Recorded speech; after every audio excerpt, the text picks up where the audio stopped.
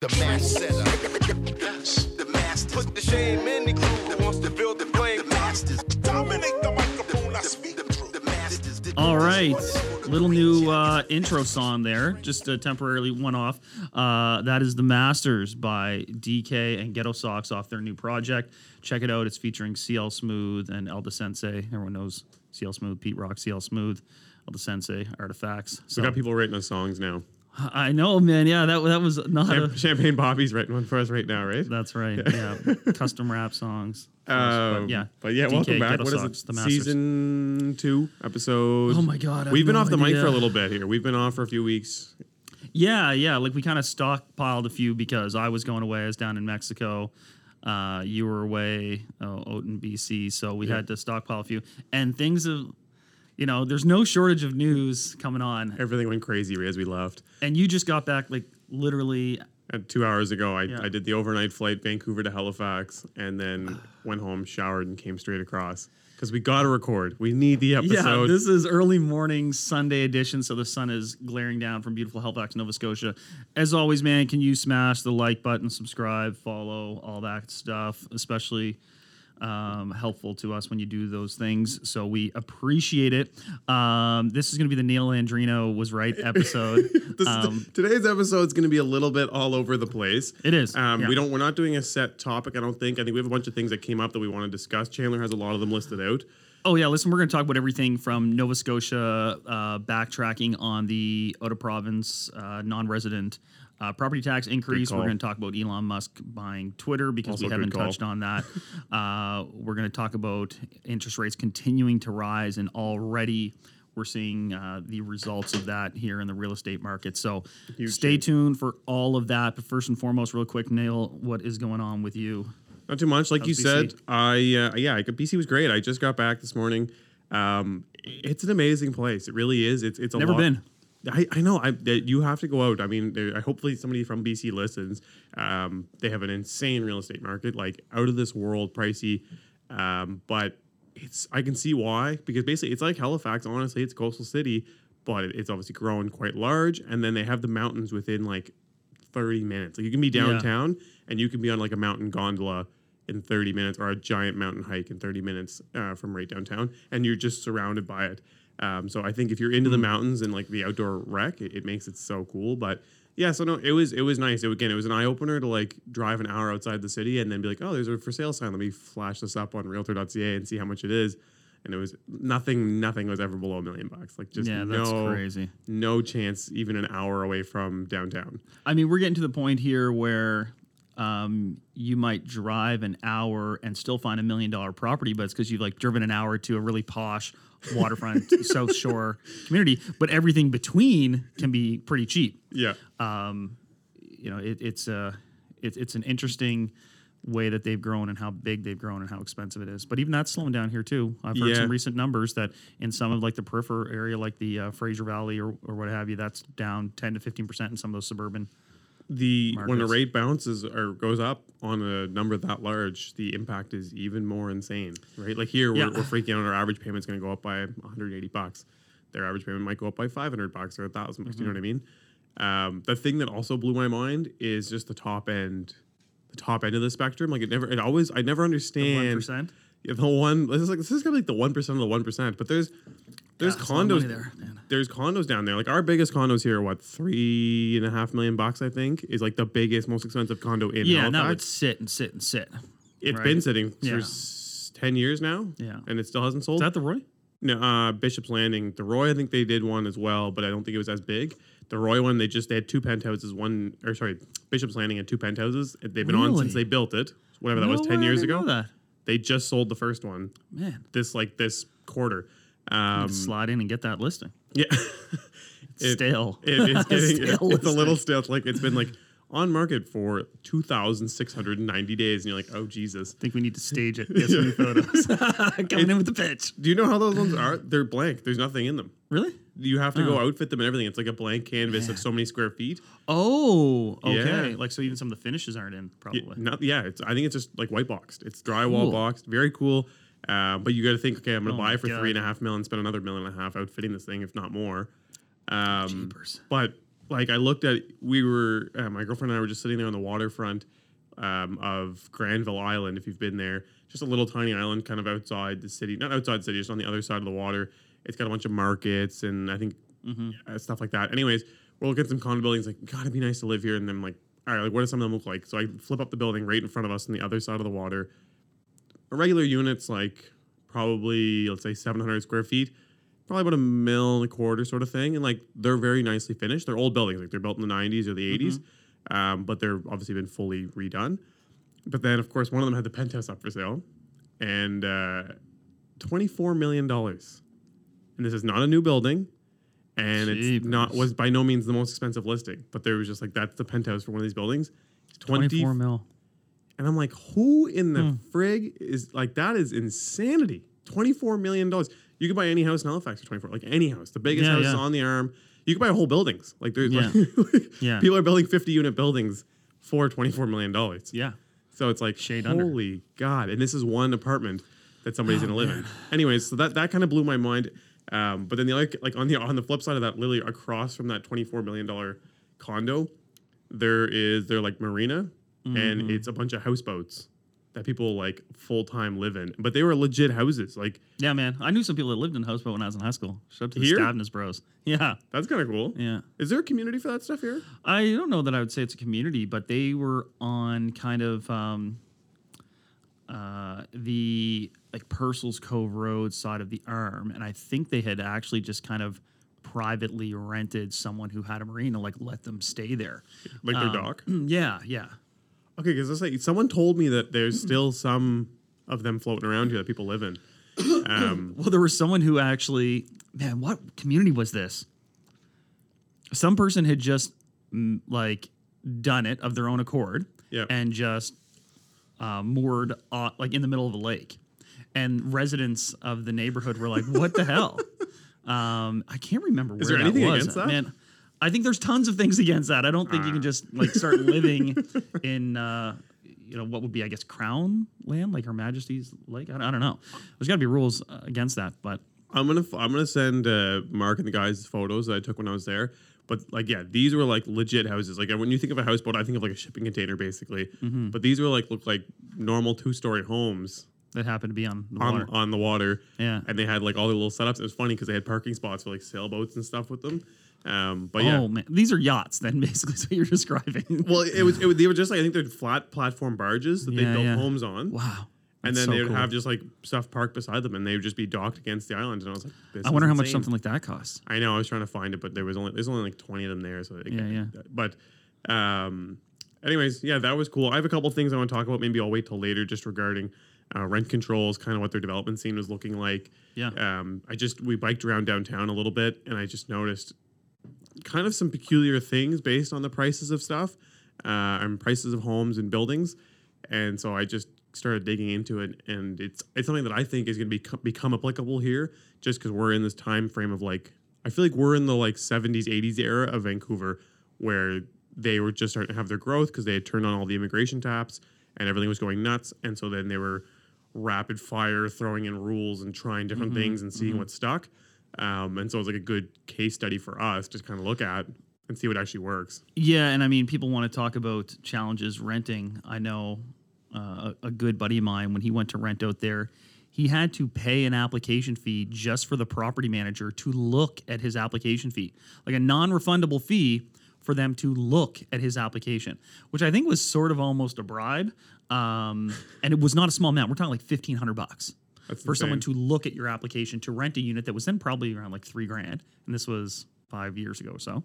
And like first month rent upfront, last month rent upfront, and then another massive deposit for damage for his dog.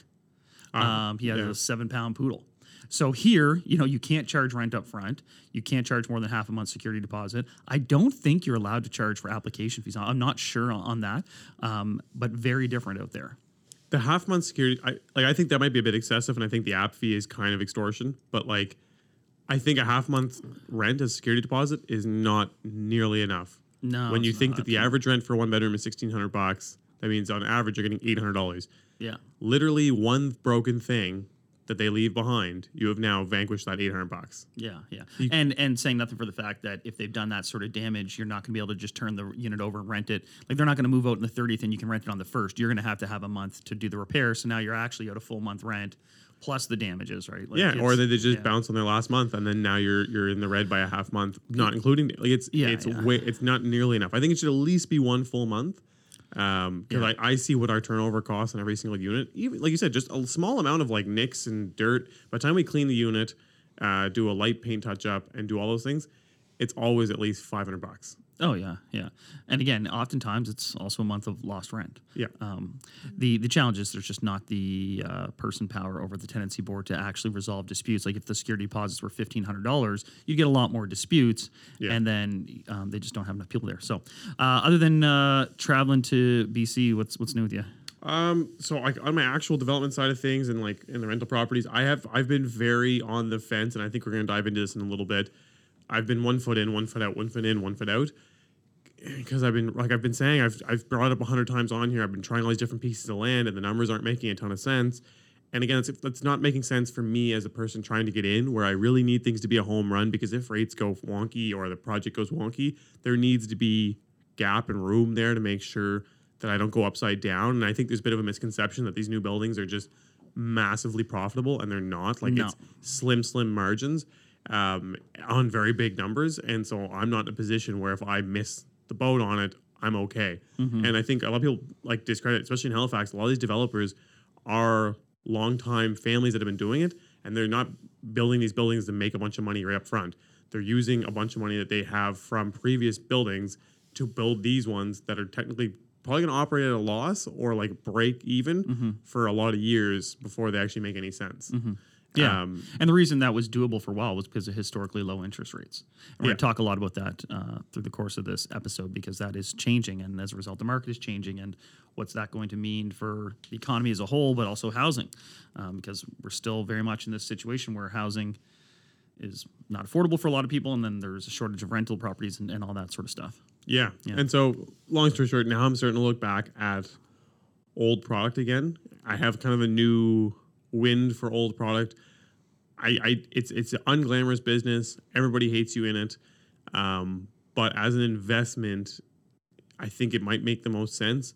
So I think I'm going to start turning my eye again back to old product. It's going to be hard. I'm going to have to kind of suck it up. Numbers are going to be tighter. That's the thing. Numbers are going to be way tighter. Like, I'll literally be paying double per door, but I don't even think that those numbers are going to come down. With rates going up, I don't see the resale product coming down, because the cost of new is still so large. And people are going to have the same idea that you just had, which is, you know what, maybe I'm not going to do new. Maybe I need to double back down on the resale stuff. Yeah. And so there's going to be people doing that. But yeah, so I would say outside of that, like, really, for me, I'm in this changing back and forth market shift. I have some stuff I think I've mentioned in the past that I'm working on, just with some management software stuff that I'm trying to build out to help my team that eventually can help other people, as well as some other back-end products that I want to create. So those will be hopefully announced sometime later in this year. But really, I've been spending most of my time on those and a little bit less on my projects, and just focusing on getting what I have now done, so I can get it done, financed properly, and like operational, because we have a lot of empty units. We have a lot of empty units, a lot of buildings on the go. I think we have about 7 or 8 buildings under rental right now. So it's a lot of balls up in the air. Shout out to my property manager, Josh. He's killing it. He's doing everything. But it's just a lot, and it's a lot to carry because there's no income.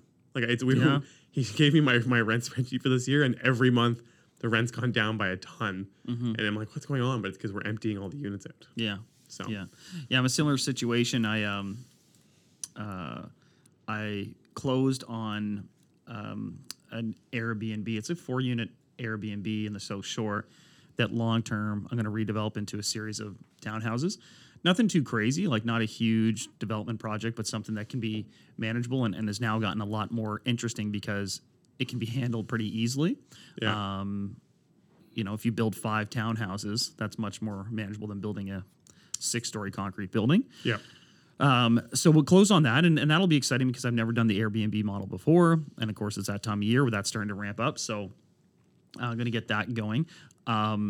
Definitely having to rerun numbers on the fly for the build, and I don't know how that's going to look or even what I'm going to do exactly, because in the last year, even in the last 6 months, the change in the numbers has been huge. Yeah. The numbers in terms of making the project actually float, the cost of construction, but also the required down payment amount. Because in order to keep it viable, as rates go up, you have to put more and more and more money down. So, it went from, all right, there's some hundreds of thousands to come out of pocket because I've got a lot of equity already invested in it. But how much on top of, like, okay, we just need another 400. Okay, we just need another 700. Now it's going to be like, all right, we just need another $1.5 million. That's not insignificant amount on top of what's already invested in the project. And then it's like, well, why am I having to extend that amount? Well, because the numbers on it are just getting worse and worse. Labor rates are going up, material costs are exploding, And the rate. and then the interest rate. Yeah. Exactly. And when you're multiplying it by $30 million, it gets Yeah. to be like an extra $1 million, like easily. Yeah.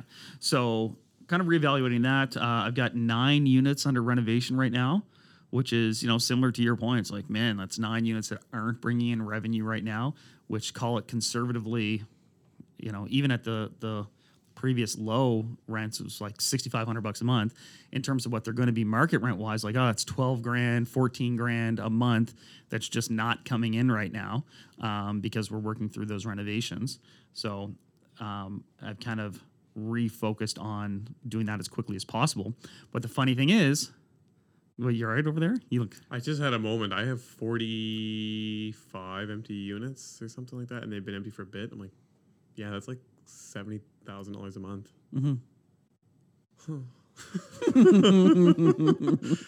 It's a very sad moment. Oh no. So, yeah, I've kind of been like, all right, maybe I need to really expedite those. The reality, though, is the point is to finish those, to refinance the project. By the time it's done, the refinance will be up 2.5% probably on rate. No, maybe not that much, but 2% on rate. The other underlying thing that hasn't been talked about yet that I'm going to throw out there on top of all of this, as rates climb and they're expected to climb, cap rates follow. Oh, yeah. So if on this is like it's like a quadruple double down. It's like building cost is up, material cost is up, unit cost to buy is up, and then your interest on your takeout is going to be up. Additionally, when your cap is up, your value is going to be down, so you can take out less. Yeah. It's the double whammy, and this is Yeah. It's been going the other way for the last 5 years, where everything's been getting better and better. It's like, oh, rents went up, rates went down, caps went down.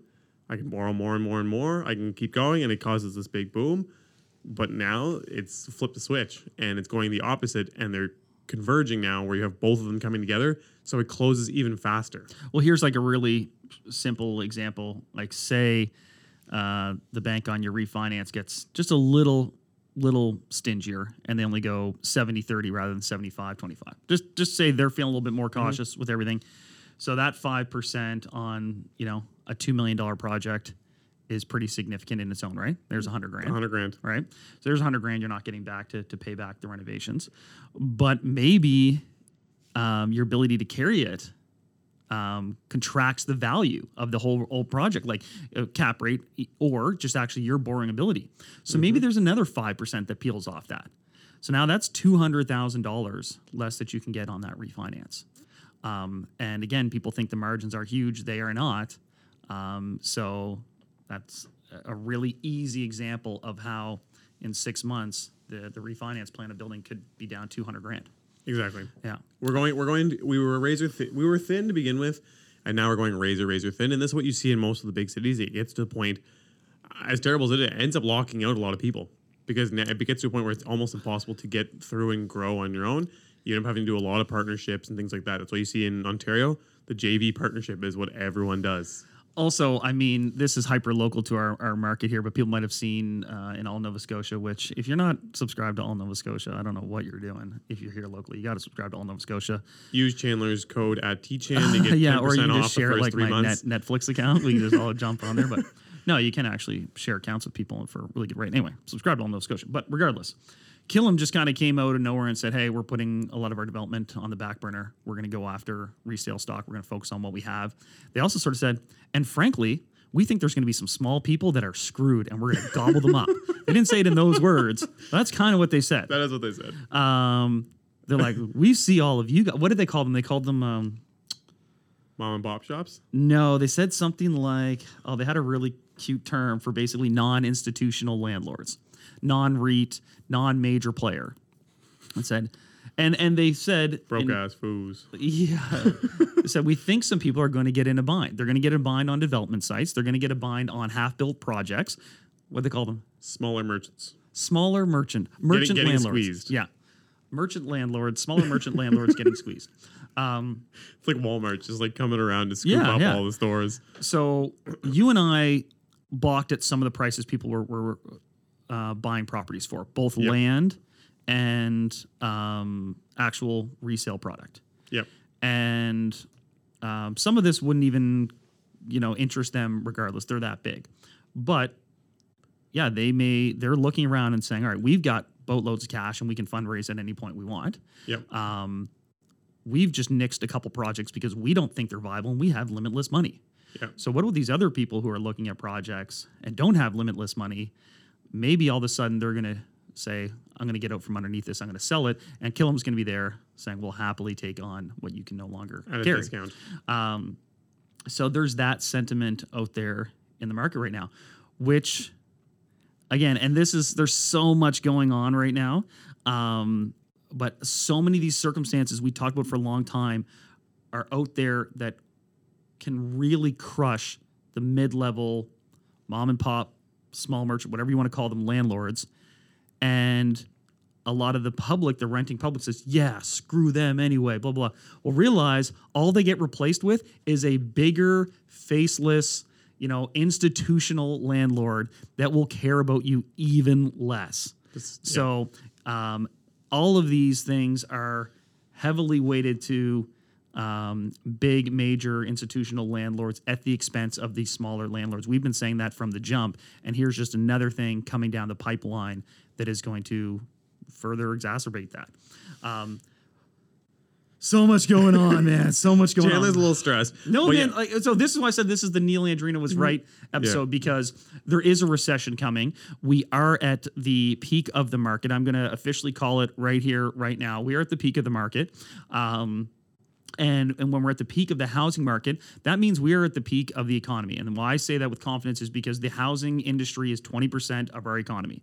So if 20% of your economy peaks out, and then all indications are that it's going to go in some sort of decline, pullback, correction, whatever you want to call it, that in itself is enough to tip the whole economy. But then when you also look at, well, why is that happening and how that's going to relate to other parts of the economy, it is clear to see that we are at the peak of the economy and it is going to be downhill from here. Yep.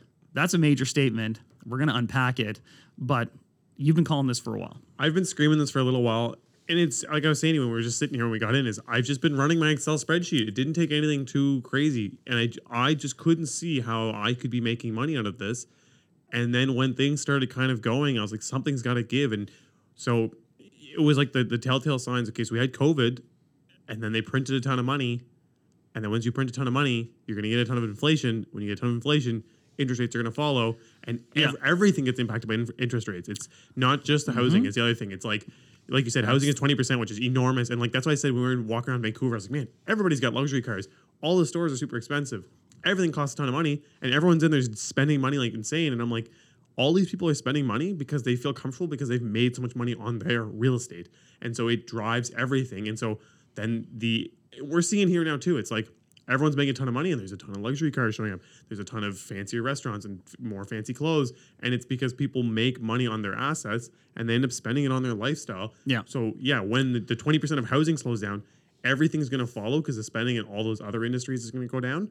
As well as rates are going to impact all those businesses because all those businesses operate on debt. Yeah, and so all the central banks around the world are kind of attacking asset wealth and saying we've got to bring down asset wealth because, and this is one of the headings I was going to throw at you, which was that in the month of February, Canadians took out $2 billion in HELOCs in the month of February. Yeah, see, like and this is the one that concerns me. Which is the highest since debt. 2012. Highest for 1 month since 2012, and it's the shortest month of the year. Right, we could have squeezed in a little bit more in there if it was a full month. 4%. Yeah, so $2 billion in HELOCs. That means, and this was in February, which is now looking at the numbers, February appears to have been like the real height of the frenzy. Not necessarily the height of the prices because things do lag a little bit, but the height of the frenzy. So people were doing refinances there, and they refinanced their homes via HELOCs to the tune of $2 billion.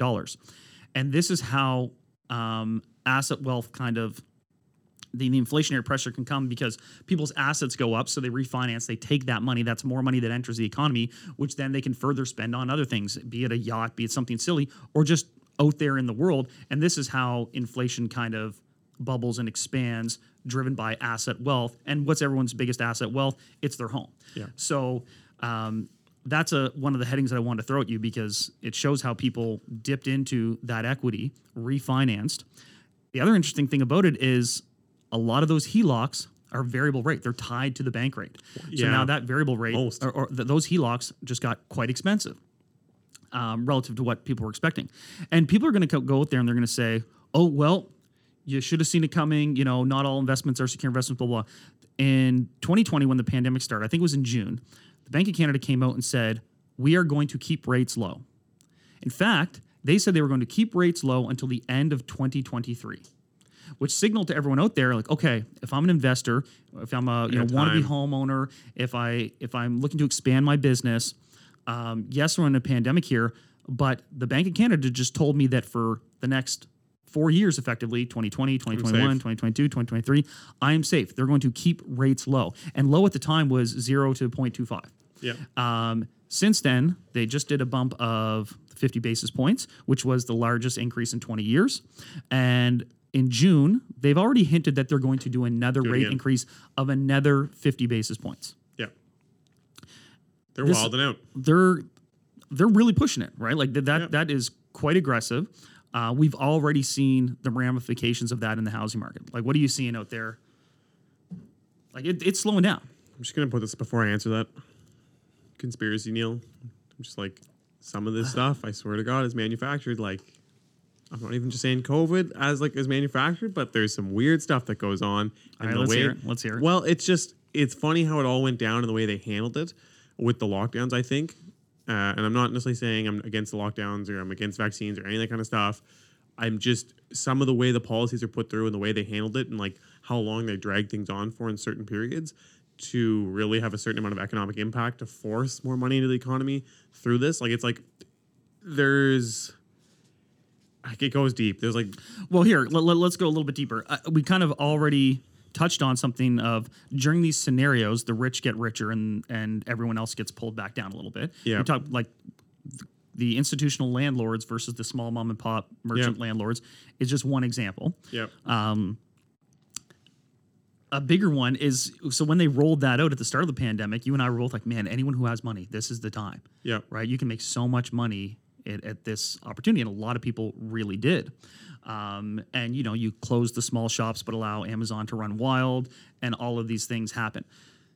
Now you've got a scenario where as like the Fed raises rates in the States, and their situation is worse than us. So we are in a global economy now, and a lot of countries are going to really suffer as their currency drops relative to the American currency.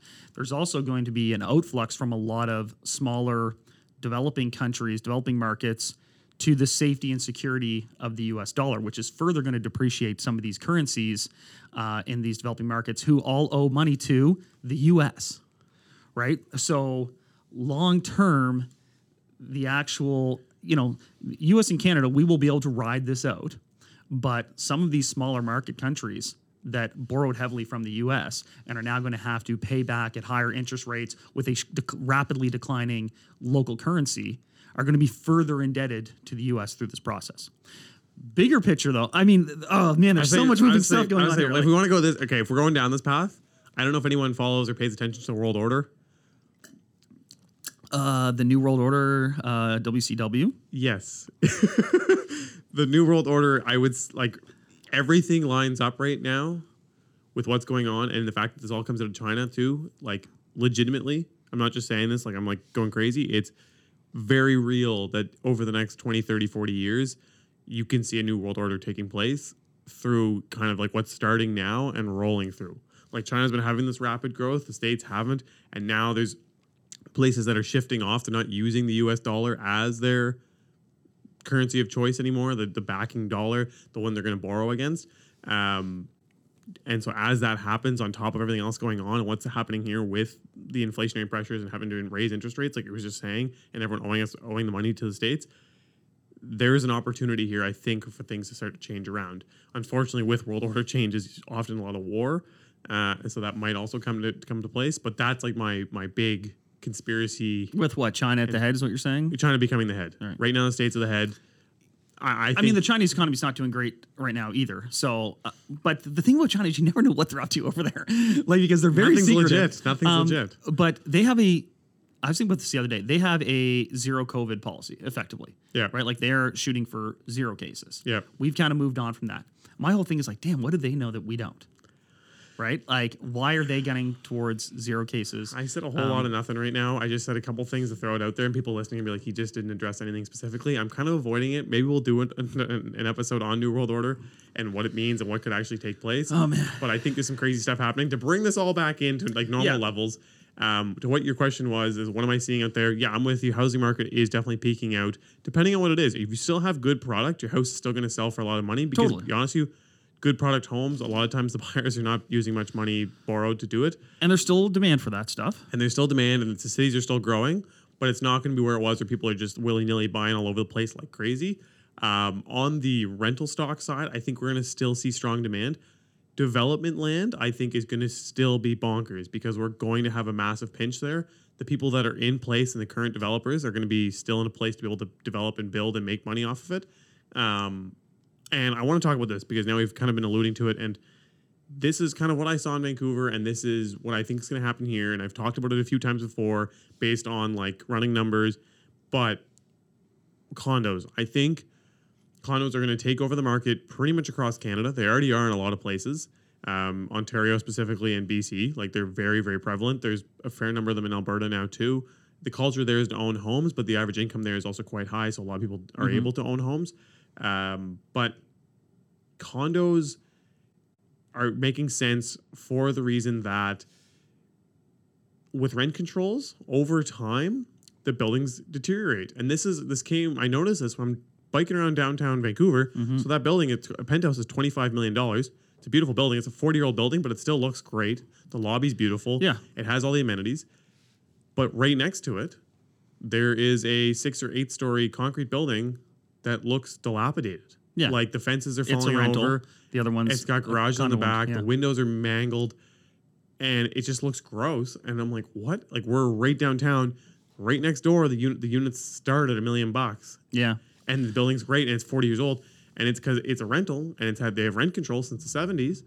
So there was just no money to maintain that building. So it's just run on this scroungy style. And the average rent there for a 1-bedroom is $2,200 and it's $3,000 for a 2-bedroom. So they're renting for a ton, but there's still not enough money to actually maintain the buildings. And everyone's gonna say, I know they're just gouging, they're just pulling out landlords agree, they just don't want to put any money into the buildings. But no, there's not a ton of money in these buildings. Like once you factor in everything that has to be done, that's why like everyone freaks out. They're like, I own a condo, I pay $20 million, plus I pay for $10,000 a month in condo fees.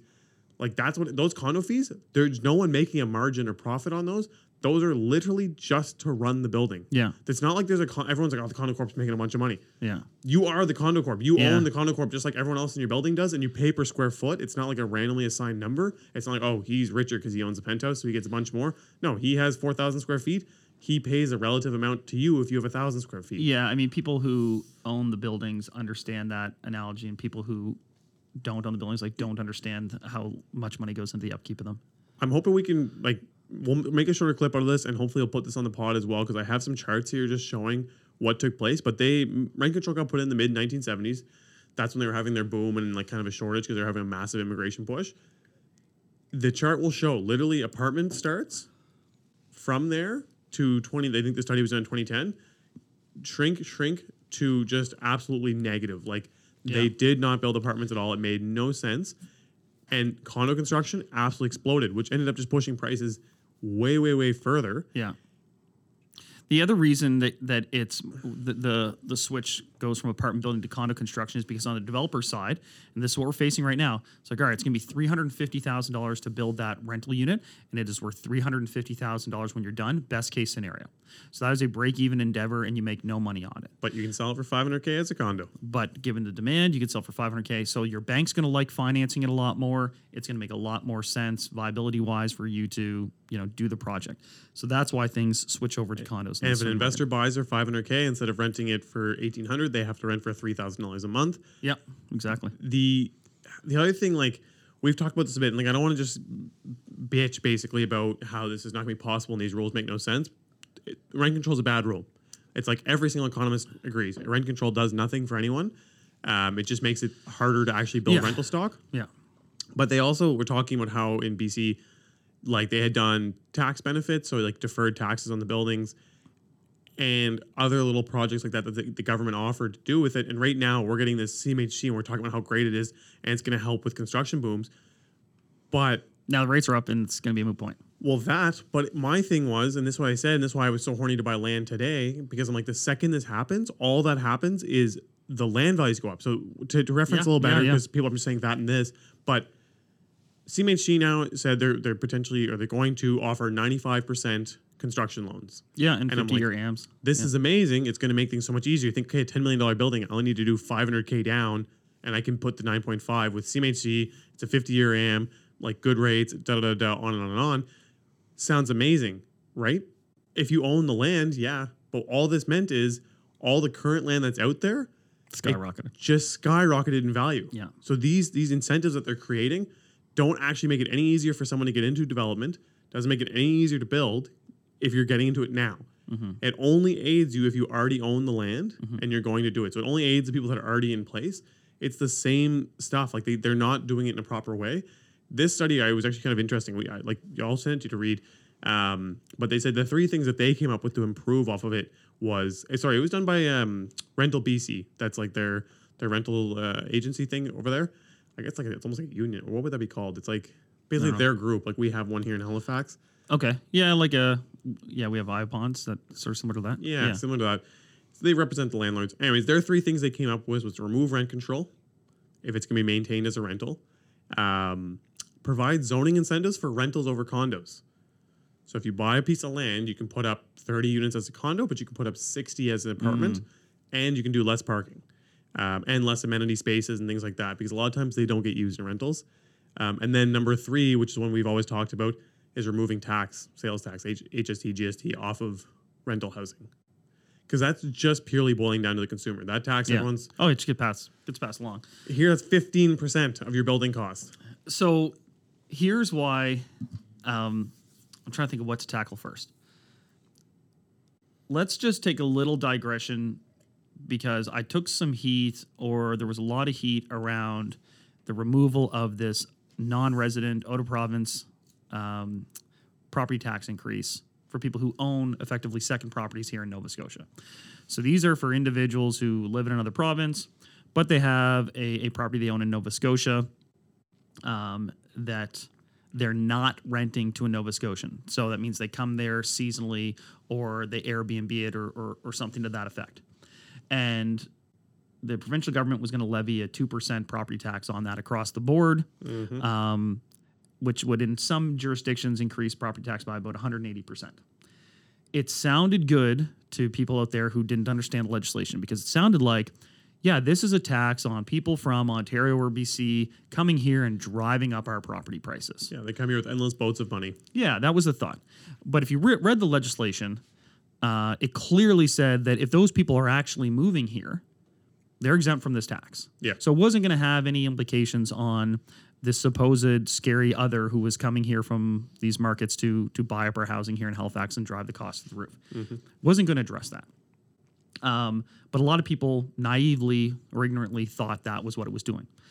What it was actually targeting were people who, have a cottage in a rural area, or maybe they just spend their summers in a, $1 million place down in Chester, which is a very tiny percentage of people that have almost no bearing whatsoever on housing prices, let alone the housing crisis here in Halifax area, because this doesn't really apply to people in Halifax. Yeah. What it was going to do is strongly discourage those people from continuing to come to Nova Scotia. And again, they're going to the Valley, they're going to the South Shore, they're going to Cape Breton, they're going to these areas that rely heavily on what is the tourist industry. And while these people are not technically tourists because they own property there, they're effectively tourists. They come there, all they do is spend money in the local economy. They don't burden the healthcare system. They don't burden the school system. They don't burden. They're direct cash injections for us. They're direct cash injections who, by the way, already pay property tax. Yeah. Right? So all it was going to do is discourage those people from coming there anymore. And there's this perception now, the government said, oh yeah, maybe that doesn't make a lot of sense. So the government decided not to go forward with that property tax increase. And of course, everyone online is whining and saying, oh, this is just the government catering to a bunch of rich people and blah, blah, blah, blah. It's like, no, the lobbying against this tax increase was predominantly driven by local residents of those towns. People who own all the little businesses. Yes. People who survive off of that. They're like, no, we want those people to continue to come here. What are you doing? All it was going to do, it was going to take millions of dollars out of those local economies and then redirect a smaller amount in the form of property tax to the government. And this blows my mind that people could think that was a better solution and that somehow that would impact housing in Halifax. The disconnect there, like not to cut you off, but it blows my mind how angry people can be online while simultaneously having no idea what they're talking about. It's just a headline. Like we said, it was a political gain move, and it's a headline that they designed to get people like, oh, they got it because it's all these foreign people buying it. We've talked about it. Only 1% to 2% of houses were ever purchased from people outside of the city, and those are people moving here. Like, why would we punish other Canadians to move to another Canadian city? Even why would we punish people moving from out of country? But like, really within our country, I don't get it. But I just like to everything you're saying, they're like, and it's going to give us whatever it was, $68 million in tax revenue is what we've estimated. I'm like, but you're going to lose, like you're saying, from all the money that they spend here and all the money that they invest otherwise, and all people that are just not going to come anymore. You're going to lose all of that money. Yeah. Like, it made no sense at all. I think they kind of did it too because you see Ontario and BC having them. Their percentages of people moving there are way, way, way higher, and they have a little bit different market again, where there's a lot of speculative buyers that are just flipping stuff to do it. Oh yeah, they flat out have this issue where people with no connection to the province whatsoever and no intent to visit there buy property to hoard money and just sit it vacant. Yeah, that's not what we have here. Yeah, right, and it's really frustrating because when people get so angry about something they don't understand, it's like, oh, you've got all this misdirected rage that you could be channeling towards something actually good. Like, I believe that we have a lot of work to do on our housing here. But that was not the angle to take because it was going to have no connection to the major markets that are getting very expensive. It was going to have no relation whatsoever to creation of more housing stock. It just wasn't. But take the tax revenue and put it towards tourism Nova Scotia to try and re-encourage people to come back. Oh my God. Yeah. The other funny thing is, I'll give them credit though for going back on it and removing it. Yeah, yeah. You know what? Huge mistake, credit to that. You walk it back. Exactly. The message was unfortunately sent to the rest of the country that, we kind of don't want you here. Like, you know, it was an unfortunate message, but they did walk it back. They did, common sense, rationality did prevail. So that's great. And, tip your hat to anyone who realizes they've made a mistake and walks it back. Yeah. My thing too is we've been paying taxes, for years in order to address housing, and they've done nothing. I know. And now they're saying all we need is a little more tax money and then we'll fix it. Why do we believe them? Like, I don't like, people are so the easiest way to get a tax passed is tell people it's on their enemy, right? Like, so this is what they do when they pass a tax. They say, these people over here are your enemy. Yeah. Because they're like come from a ways. Yeah. And even worse than that, they got money. They're rich. Yeah. Right? And people who otherwise don't want taxes are like, yeah, tax those mothers. Yeah. Right? So all of a sudden, everyone is, blindly goes along with a government tax. And all this was going to do was put more money to the government and less money to local businesses. And how people could look at that and be so ardently in favor of it online, really, it depresses me because it shows like how uninformed the voting public is and how a lack of understanding of economics and fiscal policy and the real estate market. And it makes me feel like we're doomed because people are going to go based on headlines and not realize the implications. So that leads me to my next point. And we are really just all over the map here today. Thanks for following along. Those of you who are struggling to do thinking, but yeah. So the big thing right now is everyone like, yeah, reset. Right? People are like, yeah, that's right. I want this housing market to crash. I want to be really clear. Let's revisit the fact that the housing industry is 20% of our national economy, effectively. 20% of GDP. It's 20% of our economy. Just hoping that collapses is a very dangerous thing to wish upon people because that will trickle through. The reverberations doesn't matter of that what business will be you're devastating. in, you are going to feel it. It'll be devastating. But then let's also look at the fact that, as we all know, it's like, yeah, you own your house, but the bank also kind of owns your house. Mm-hmm. So you've got the 5 major banks or whatever it is across country. The bulk of their value and their assets are that's the real estate. So they're going to be aggressively protective of their bottom line. And if that starts to suffer, they're just going to contract credit. Yeah. Right. So anyone's ability to borrow, to expand their business, to go out there and spend in the economy, that is going to be really, really hurt as well. Yep. So if you're out there screaming for this reset because you think it's going to make your life better, maybe bring your rent down, maybe get you a home, no, like you're going to be unemployed. Right? Like if we go through this crash, and this is why we're at the peak, because this is another heading I was going to throw at you. Nova Scotia's unemployment rate is at 6%, which is a new all-time low. And this reflects that we are at the peak. Okay, if we're going to talk hyper-local, I think it's different for Halifax. And I think we are at the peak in a lot of ways, but I also think Halifax is different. And this is my other thing of like, we're in the business of taking on people. That's how Canada's always survived and pushed through everything.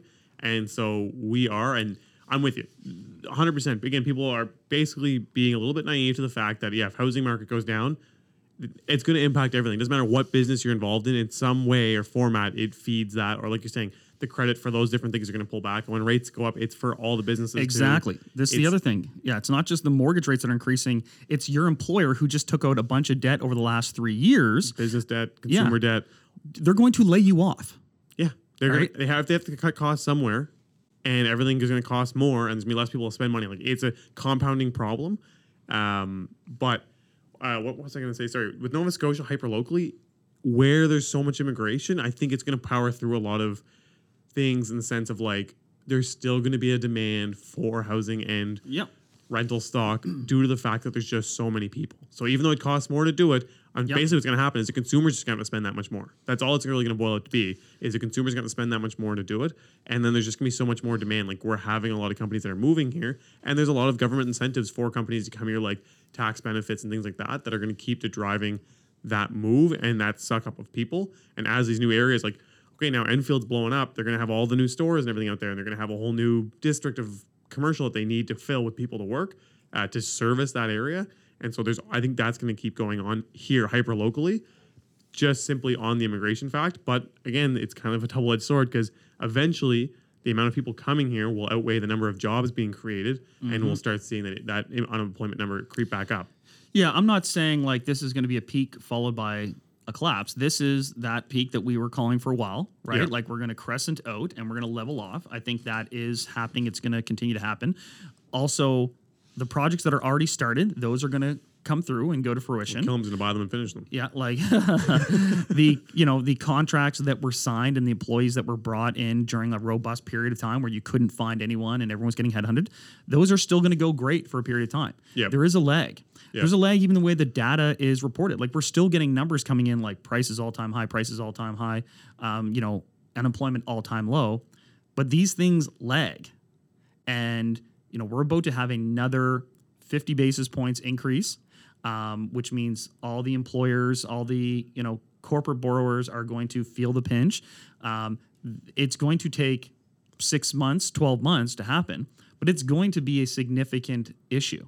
Like there's no other way to call it. Like we're going to create a recession. And this is kind of the goal, right? The goal is to, really slow things down, but they are being quite heavy-handed with it. And if you go back, we've been doing this now for a year and a half. How many times did we say they probably should raise interest rates, but they can't do it because everyone just took on bad debt and we're still in the pandemic.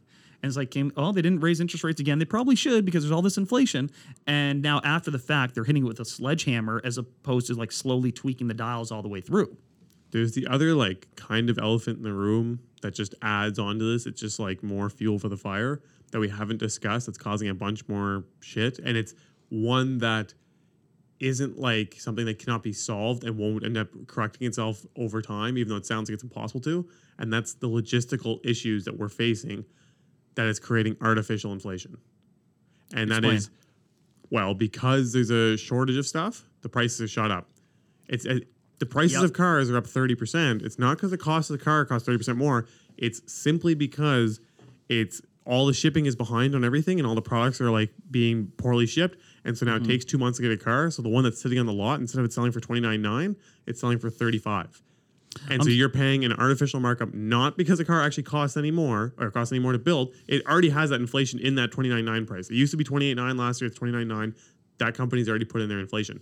You're now paying an extra $5,000 for nothing. Like that money's going to nothing of any actual value. That's simply because there's logistical issues in that market. And that's not going to, everyone's like, there's no way it's going to correct itself because like our logistics are too insane.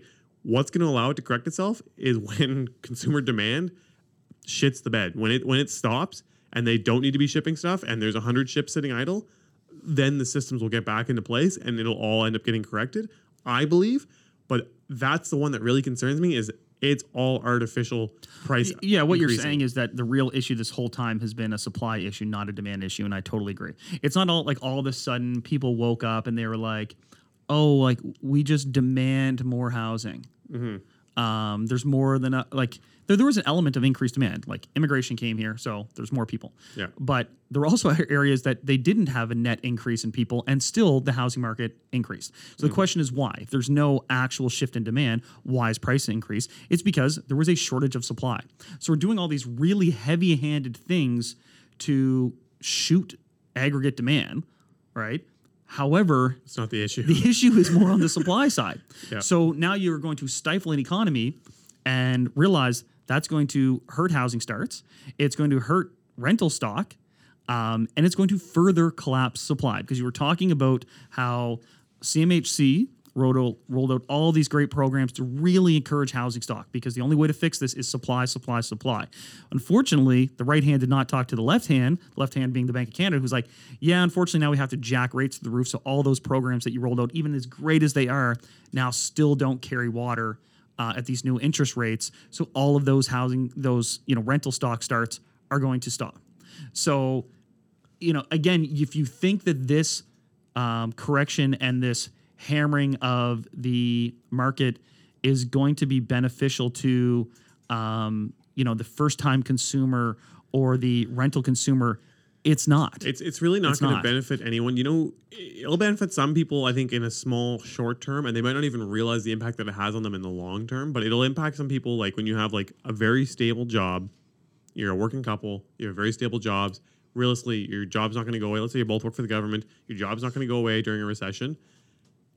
Then the single family home you're going to buy there might be an opportunity where you don't have to go in a bidding war, or you might be able to beat the price up a little bit and feel like you got a deal, even though technically you're still, I guarantee you'll still be paying more than you would have paid 2 years ago. Yeah. But it'll be a slight deal compared to maybe what someone just paid 6 or 8 weeks ago. Yep. And so you'll get that and you'll be able to kind of go through that process, and then eventually maybe it'll start to go back up in price. And so you'll feel like you're getting a deal and this was totally worth it and it all made sense. But the other thing is, everything you do, like you're saying, is going to be impacted by it. And so any other opportunities you might have in your life, other investments, if you have anything in stocks or any sort of mutual funds, or even the pension plans that you're going to end up receiving money from, all of those are going to take a negative impact. So in the short, immediate feel in that moment, you're going to think you're winning. But realistically, this impacts all of us negatively. Yeah, and you may be like, yeah, I got it for $15,000 less than the person 6 weeks ago, but you're paying an interest rate that's 1.5 points higher. Yeah, and over the next 25 years, you'll pay an extra $100,000 bucks. They're going to make out better than you, right? Yeah. So it's complicated times. I do feel that we're in a really good position here hyper locally. I don't feel that there's going to be a major like 20%, 30% pullback in housing, not at all. Like we sort of said from the jump, I think this year had another 5 or 10% in us, and then maybe a little pullback leveling off. And I think we've hit that 5 or 10% here in the first few months, and I think we are going to level off. I think, and like we said from the jump, the core stuff is still going to have high value because there is still a shortage of supply. But the stuff out there, periphery, that's like standard product that can be replaced easily, some people did overpay for that stuff. That's going to be, they're going to be in a bit of a tighter scenario, but at least they've got a great rate locked in. He just unpack it a little more. I think you agree on this. One of the big reasons that I don't think that our housing stock can pull back a insane amount is it cannot be replaced for any less than it's going for. Yeah, we're like, holy crap, these bungalows in wherever are going for 400 grand now, 500 grand, which is like out of this world, but they are 2,000 square feet. Yeah, you can't build them. Yeah. Sitting on a 7,000 square foot lot. You can't build those houses for that price. And yes, it's a new house versus a resale, so technically it's probably worth a little bit more, but it's the idea that it's not like these massively inflated land values. I feel like we have just now paced kind of where things are with construction costs and inflation. Before, we were way below. Like everyone was like, oh, like I bought my house for 200, but it's insured for 450. And you're like, well, that's what it costs to rebuild this thing. I even find out with the rental stock, like fully renovated rental stock, they're like, this is what it needs to be insured for. You couldn't rebuild what we're offering for anywhere close to what it actually ended up costing.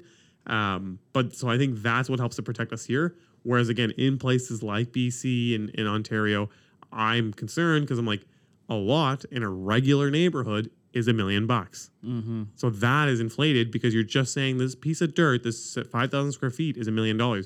Here, your lots are still 100, 150 grand, which is a bit of inflation of a value, but it's not so insane. And that's not ever going to, I think, just if it gets any lower than that, there's always somebody with that amount of money to just buy those pieces of land. And so it's like a very low barrier that'll keep things going. Whereas I don't think that you have, even though the average home is $2.5 million in both of those provinces, I don't think the average person could cough up $1 million cash to buy those pieces of land. And again, where we're bouncing all over the map, another thing I meant to point out earlier when you were talking about this is with rates going up and how this is going to impact everyone. Again, in BC and Ontario, most of those approvals are not income-based. They're net worth-based. And they're saying, okay, so you have a net worth that's big enough to buy this house, even though you don't really have the income to support this mortgage payment. Well, they're 90% of their net worth is their house. Mm-hmm. So when that goes down, like it doesn't make any sense. And a lot of people are using these HELOCs, like you're saying, to make their mortgage payments. Yeah. So, it's There's a host of cards there. The other thing that people need to realize though is, if there starts to be a decline in home values, that doesn't mean the seller is going to voluntarily just sell you the home for less than they want. You know, it's going to be not be able to.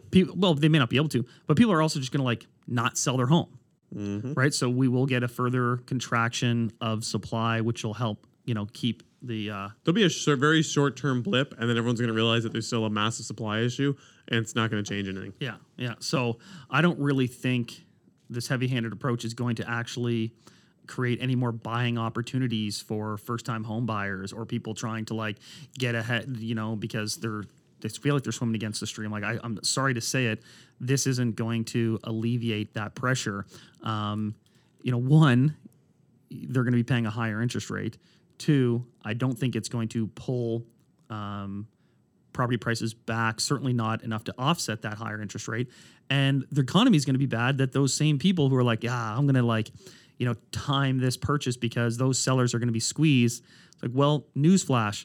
If they're squeezed, chances are you might also be squeezed. Like, what's going on in this seller's life that they've lost their job and have to sell this home? And are you immune to that? Right? So it's going to be a rough little bit. My hope is that, because I think the Bank of Canada is underestimating the implications of what they're doing. And unfortunately, the lag time is about 6 months. So I think there's going to be this other massive increase in June.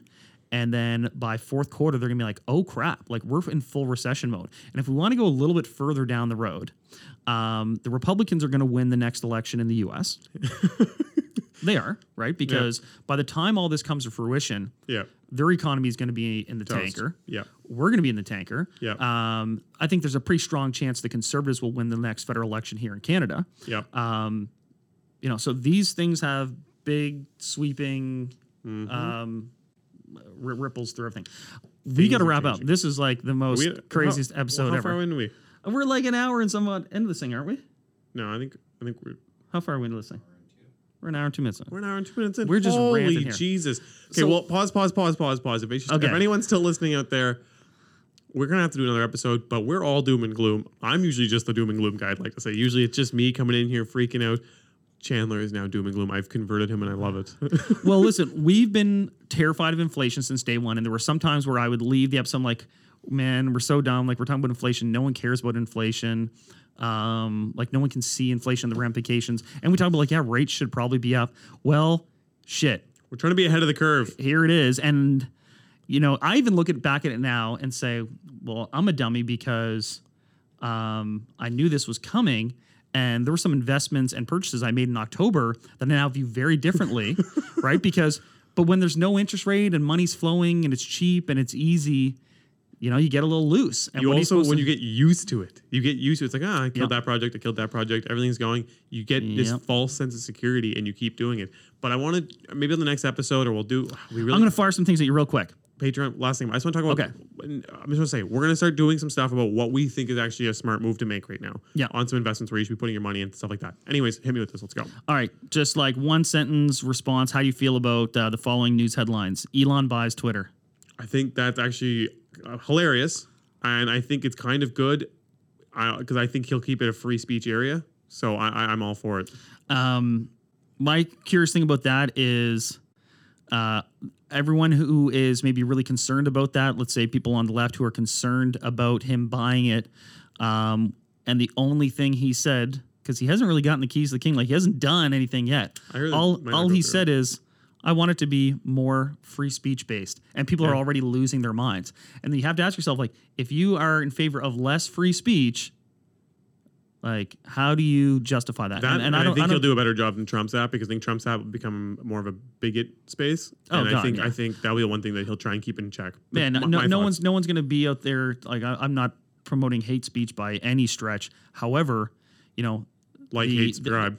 The best way to move forward in a positive way is just to have discourse and interaction, and sometimes that means spirited debate, where someone with a really stupid idea posts it online and everyone corrects them.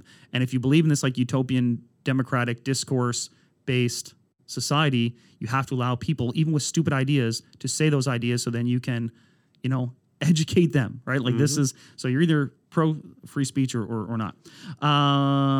Crypto getting smashed. Any hot take on that?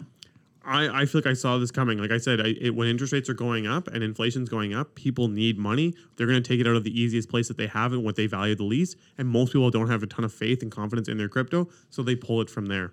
Yeah. A metaverse or a man bought an NFT for $2.9 million, then listed it for sale at $48 million, but the top bid was less than $280. I think that top bid was too high. No, I think NFTs, and I think we talked about it a bit before. I thought NFTs, the technology is smart. I think it's going to play have a ton of value in the metaverse and have a ton of value even in the real world. But I don't think selling pictures online is what NFTs are for and how they're going to make money. I think that's a big bubble. Well, I guess it already popped, but I think we talked about that. View our old NFT episode. A fictosexual man is struggling with intimacy with his wife because due to a software update, she can no longer talk. So this was someone who dated a fictitious online avatar for, I think, 8 years. They eventually got married, but the software changed and he can no longer talk to her, and he's struggling with intimacy as a result. I feel for him. That would suck. That would suck so bad. And I don't, you know what? Everyone's got their thing, and I know there's a ton of issues out there, so I feel for him actually in some levels on that sense. But otherwise, man, you got to get that software update fixed. Go with like a nice like Australian. You could put in like a Margot Robbie voice or something. There you go. Similar vein, there's a metaverse company planning to offer immortality through a live forever mode, where they're essentially going to create an avatar of you for your family members to interact with you after your death. Yeah, I see all this stuff coming to play. I'm not at all surprised. I actually think it's a great idea, great business idea. I foresee a ton of people wanting to get on that. I could see myself doing that, being a self-centered freak. I would go ahead and I'd get it to follow me around and take all my data and create something out of me, and that'll live on forever. I know not everyone, but a lot of people want to live on forever. They really do. The Halifax modular units that were created, kind of emergency housing for misplaced or unhoused individuals, are ready. Unfortunately, though, they haven't been able to meet the staffing requirements yet for them. Yeah, I mean, in general, I think it was good what they tried to do. I think it was executed poorly, and it just shows the inefficiencies of what takes place in our government offices and how much the cost can get overblown. I understand that those numbers we talk about aren't purely for housing units. A lot of that stuff is medical spaces and other things in there, but still the numbers were out of this world. Regarding the staffing shortages, that's a problem we're facing everywhere in all these cities, and this is where immigration comes into play. There's lots of smart people that they bring over, very educated, that can fill these positions, and I find they work a lot better in these service industries than some of our local community. I think also credit should be given to council because they did something. And now you can not please people all the time. People still want to hate on them. On what they said. Man, they delivered on these. Did it take longer? Absolutely. Was it way over cost? Absolutely. But there are now, more housing units than existed a week ago, and certainly way more than existed 6 months ago. And they're going to be good. They're going to be safe. They're going to be warm. They're going to have running water. They're going to have electricity, and they're going to have a staff there around them. So this is a good thing. I'll add one more line to that. They've done this. I agree with you 100%. They now need, I hope they're forward thinking and planning the next ones and starting them now, not once another headline and people are freaking out about it, then they just knee-jerk reaction. How about you start it now? It can be a lot lower cost. It can be done a lot better. It can be bigger, on and on and on. But that's my only say it thoughts on loud. that. We do not need affordable housing. We need public housing. Switzerland. In Switzerland, they're building a 30-story wood building. That excites me. I've been seeing a lot of stuff about wood. I don't totally get it. I've seen a lot of research on it, but wood frame buildings would be super cool. I think they'd be neat. They look good. I have some concerns regarding maintenance, but I guess if it's sealed, it should be fine. Leave it to Switzerland to figure stuff out, man. They're great over there. Last one. A woman who in the past has had issues with landlords forcing her to get rid of her pets has decided to marry her cat in order to have a better case in the future to not have to get rid of her feline friend in future rental situations. We allow pets, but if I didn't allow pets and I saw that, I think I'd still reject her, probably for even more reasons than before. Wow, Neil's not a romantic. All right. What do you mean? I was going to marry the computer earlier. All right. Thanks, everyone, for listening. I hope you enjoyed that episode. Listen, we're going to have a lot to talk about because the tide is turning a little bit. I think we're still big believers in purchasing. We still believe it's a strong market here, but our economy is going to face some challenges, and it's going to be an interesting 24 months. Yeah, thanks. Yeah, double down on everything you said. Thanks for listening. But I want to say that both Chandler and I are making a bigger effort on this, and we want to get some feedback to know what would make it better. So if you actually listen to this point on, please message us or shoot us a text and just say, hey, this is what I think you guys can improve. Like, I know we both want to make this as best as it can be, and we don't want to lose it and turn into like we're starting to run out of headlines or we're starting to lose some excitement. We want you guys to say, okay, it'd be better when you talk about this or are more interested in these things. And we're trying to figure it out from our analytics, but it would really help if it came straight from your guys' mouth. So please, please, please reach out. It means a ton. But again, thanks for listening. Like, comment, subscribe. Check us out anywhere. If you know someone who might be curious to hear some of what we talked about here, I think these are important issues right now. They're very timely. Lots going on. Share this with someone and say, hey, you might want to listen to this here. We really appreciate it. So the economy is dead, but spring has sprung. Let's go. Let's go. All right. Bye. Thank you for tuning in for this episode. Don't forget to subscribe to the podcast on whatever platform you use. And if you're on Apple Podcasts or Spotify, give us a rating and send us some feedback. We'd love to hear from you. You can find us on social media at Master Keys Podcast. See you next week. When I was broke, I had rich habits. When I was broke, I had rich habits.